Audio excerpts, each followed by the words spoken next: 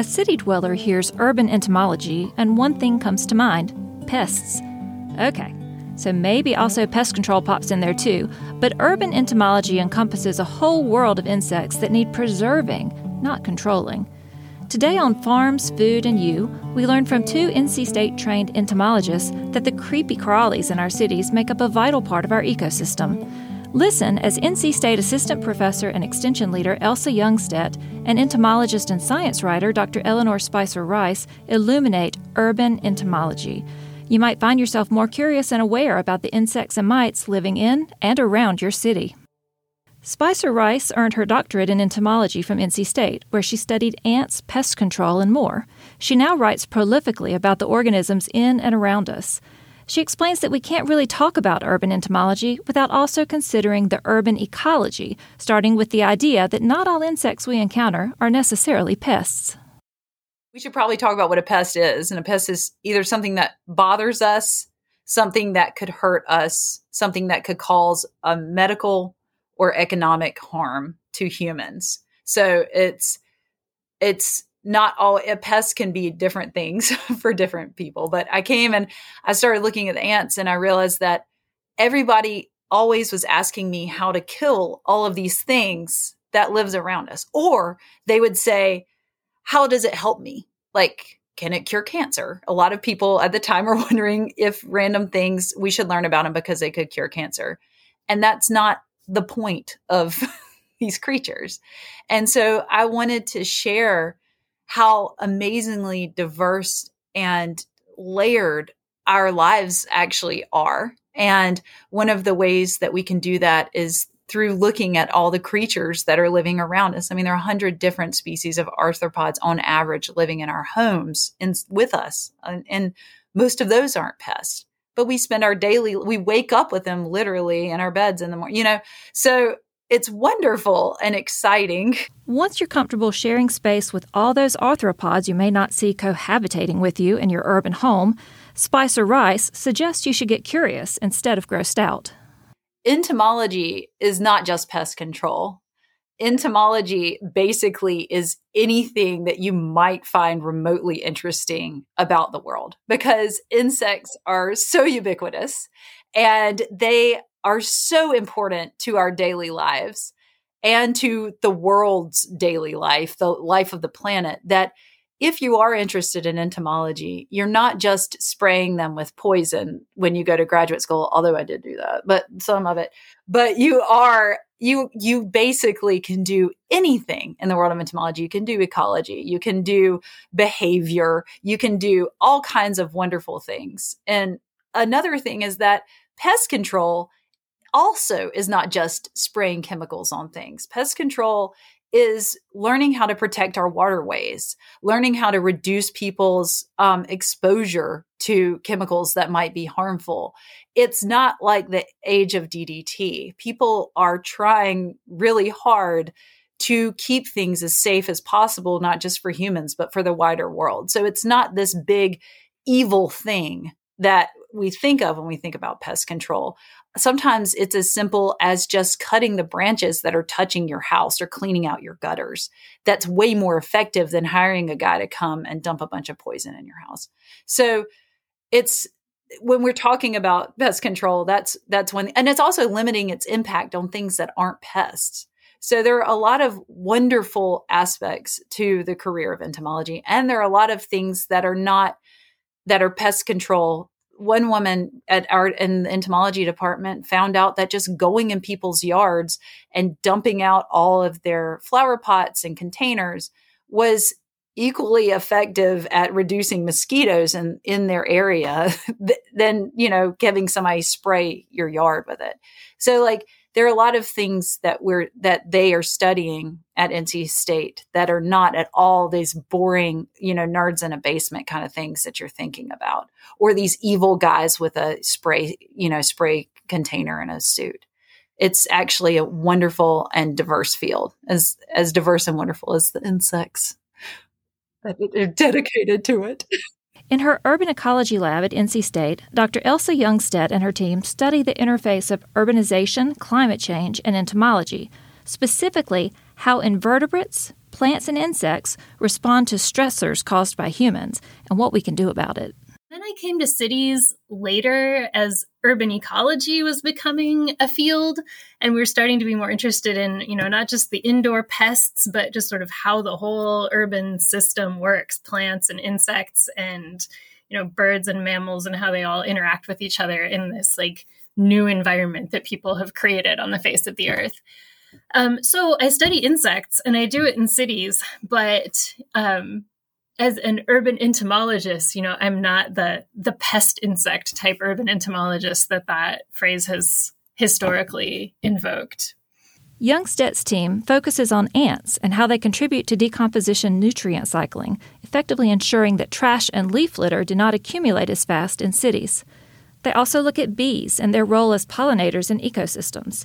Today, she tells us about a unique project just getting off the ground. We're launching new research on this butterfly called the crystal skipper, which is completely endemic to North Carolina. It lives on about 30 miles of the North Carolina coast from like Bogue Banks and Bear Island. Maybe it's on Shackleford sometimes, but it lives nowhere else in the entire world. So this little species is like ours to take care of. If it goes extinct from North Carolina, it's gone from the world.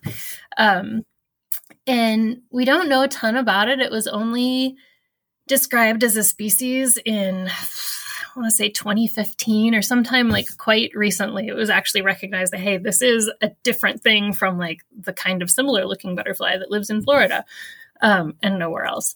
So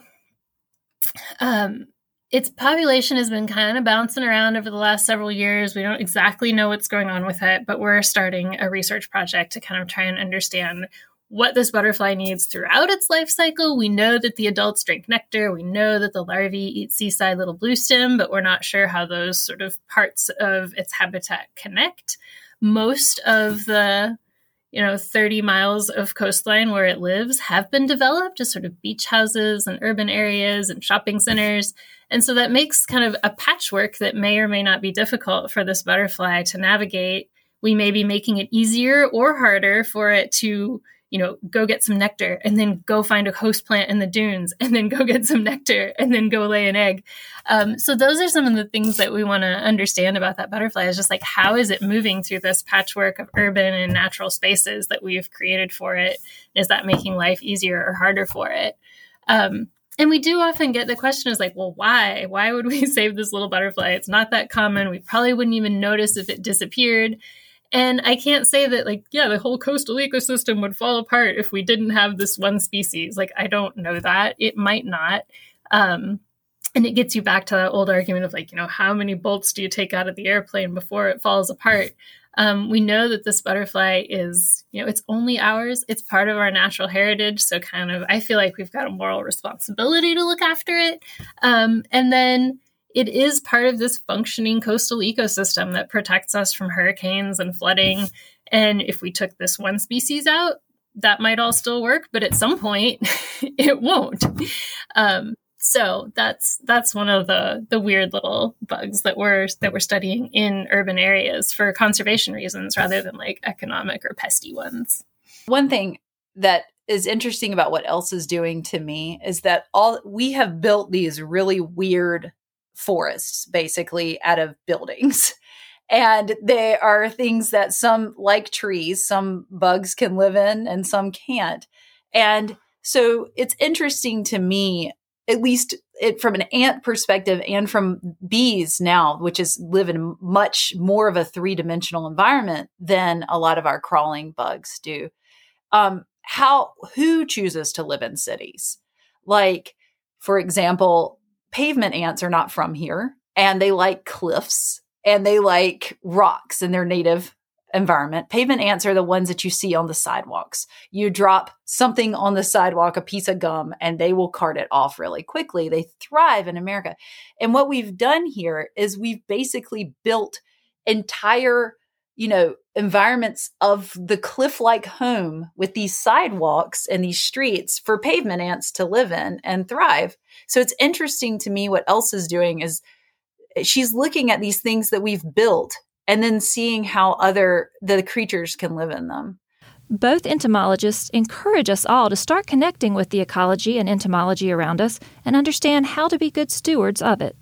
What's most exciting for me right now as a writer is that I want to connect particularly children of North Carolina with this idea that we are part of North Carolina is part of a larger global biodiversity hotspot. We've got creatures and plants that live here that don't live anywhere else. I mean, they don't even live outside the state.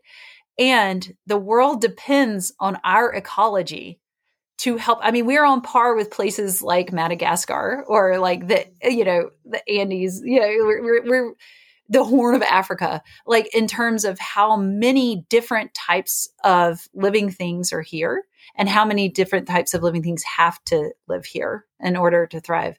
And I want people to start paying attention to what these things are, because this is our heritage. This is also our future, and it belongs to us in many ways because and it's important to me that we connect with it and that we want to be a part of what this natural world is.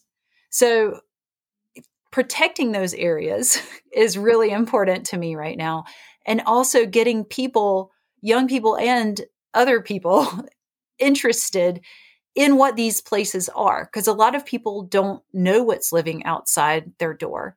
A lot of people don't think about why it might be a problem to build a beach house, a row of beach houses right where Elsa's butterflies are. So that's really important to me. I hope it becomes important to all North Carolinians, because we have something that most people don't have, and it's beautiful and it's valuable. And so I think that we need to start taking care of that better. Once we start doing that, there's a potential for it to do not just the insects some good, but us humans as well. As far as people living in cities, like we are less and less sort of exposed to so-called nature and green space than, and soil and all of the wonderful microbes that live in it, and just like all of these interactions with biodiversity that we used to have before we as a society became so urbanized. There's growing evidence that that's not great for us, that like when we spend time in the forest or in a green space or surrounded by spaces that we perceive as having a lot of biodiversity, we feel better. Like sometimes our, blood pressure, our heart rate goes down. And I mean, that evidence is still kind of starting to accumulate, but like interacting with nature seems to be good for us. And so that's another kind of argument against just like squash it all. I mean, maybe we want to see it in a park and not in our own porch or something, but having like that intact, diverse system around us, even in the cities where we live, has a lot of potential benefits for us. Thank you for joining us on Farms, Food, and You. This podcast is a product of the College of Agriculture and Life Sciences at North Carolina State University. If you would like to support the show, please share this episode on social media and leave a review on your podcasting app of choice. Let's talk soon.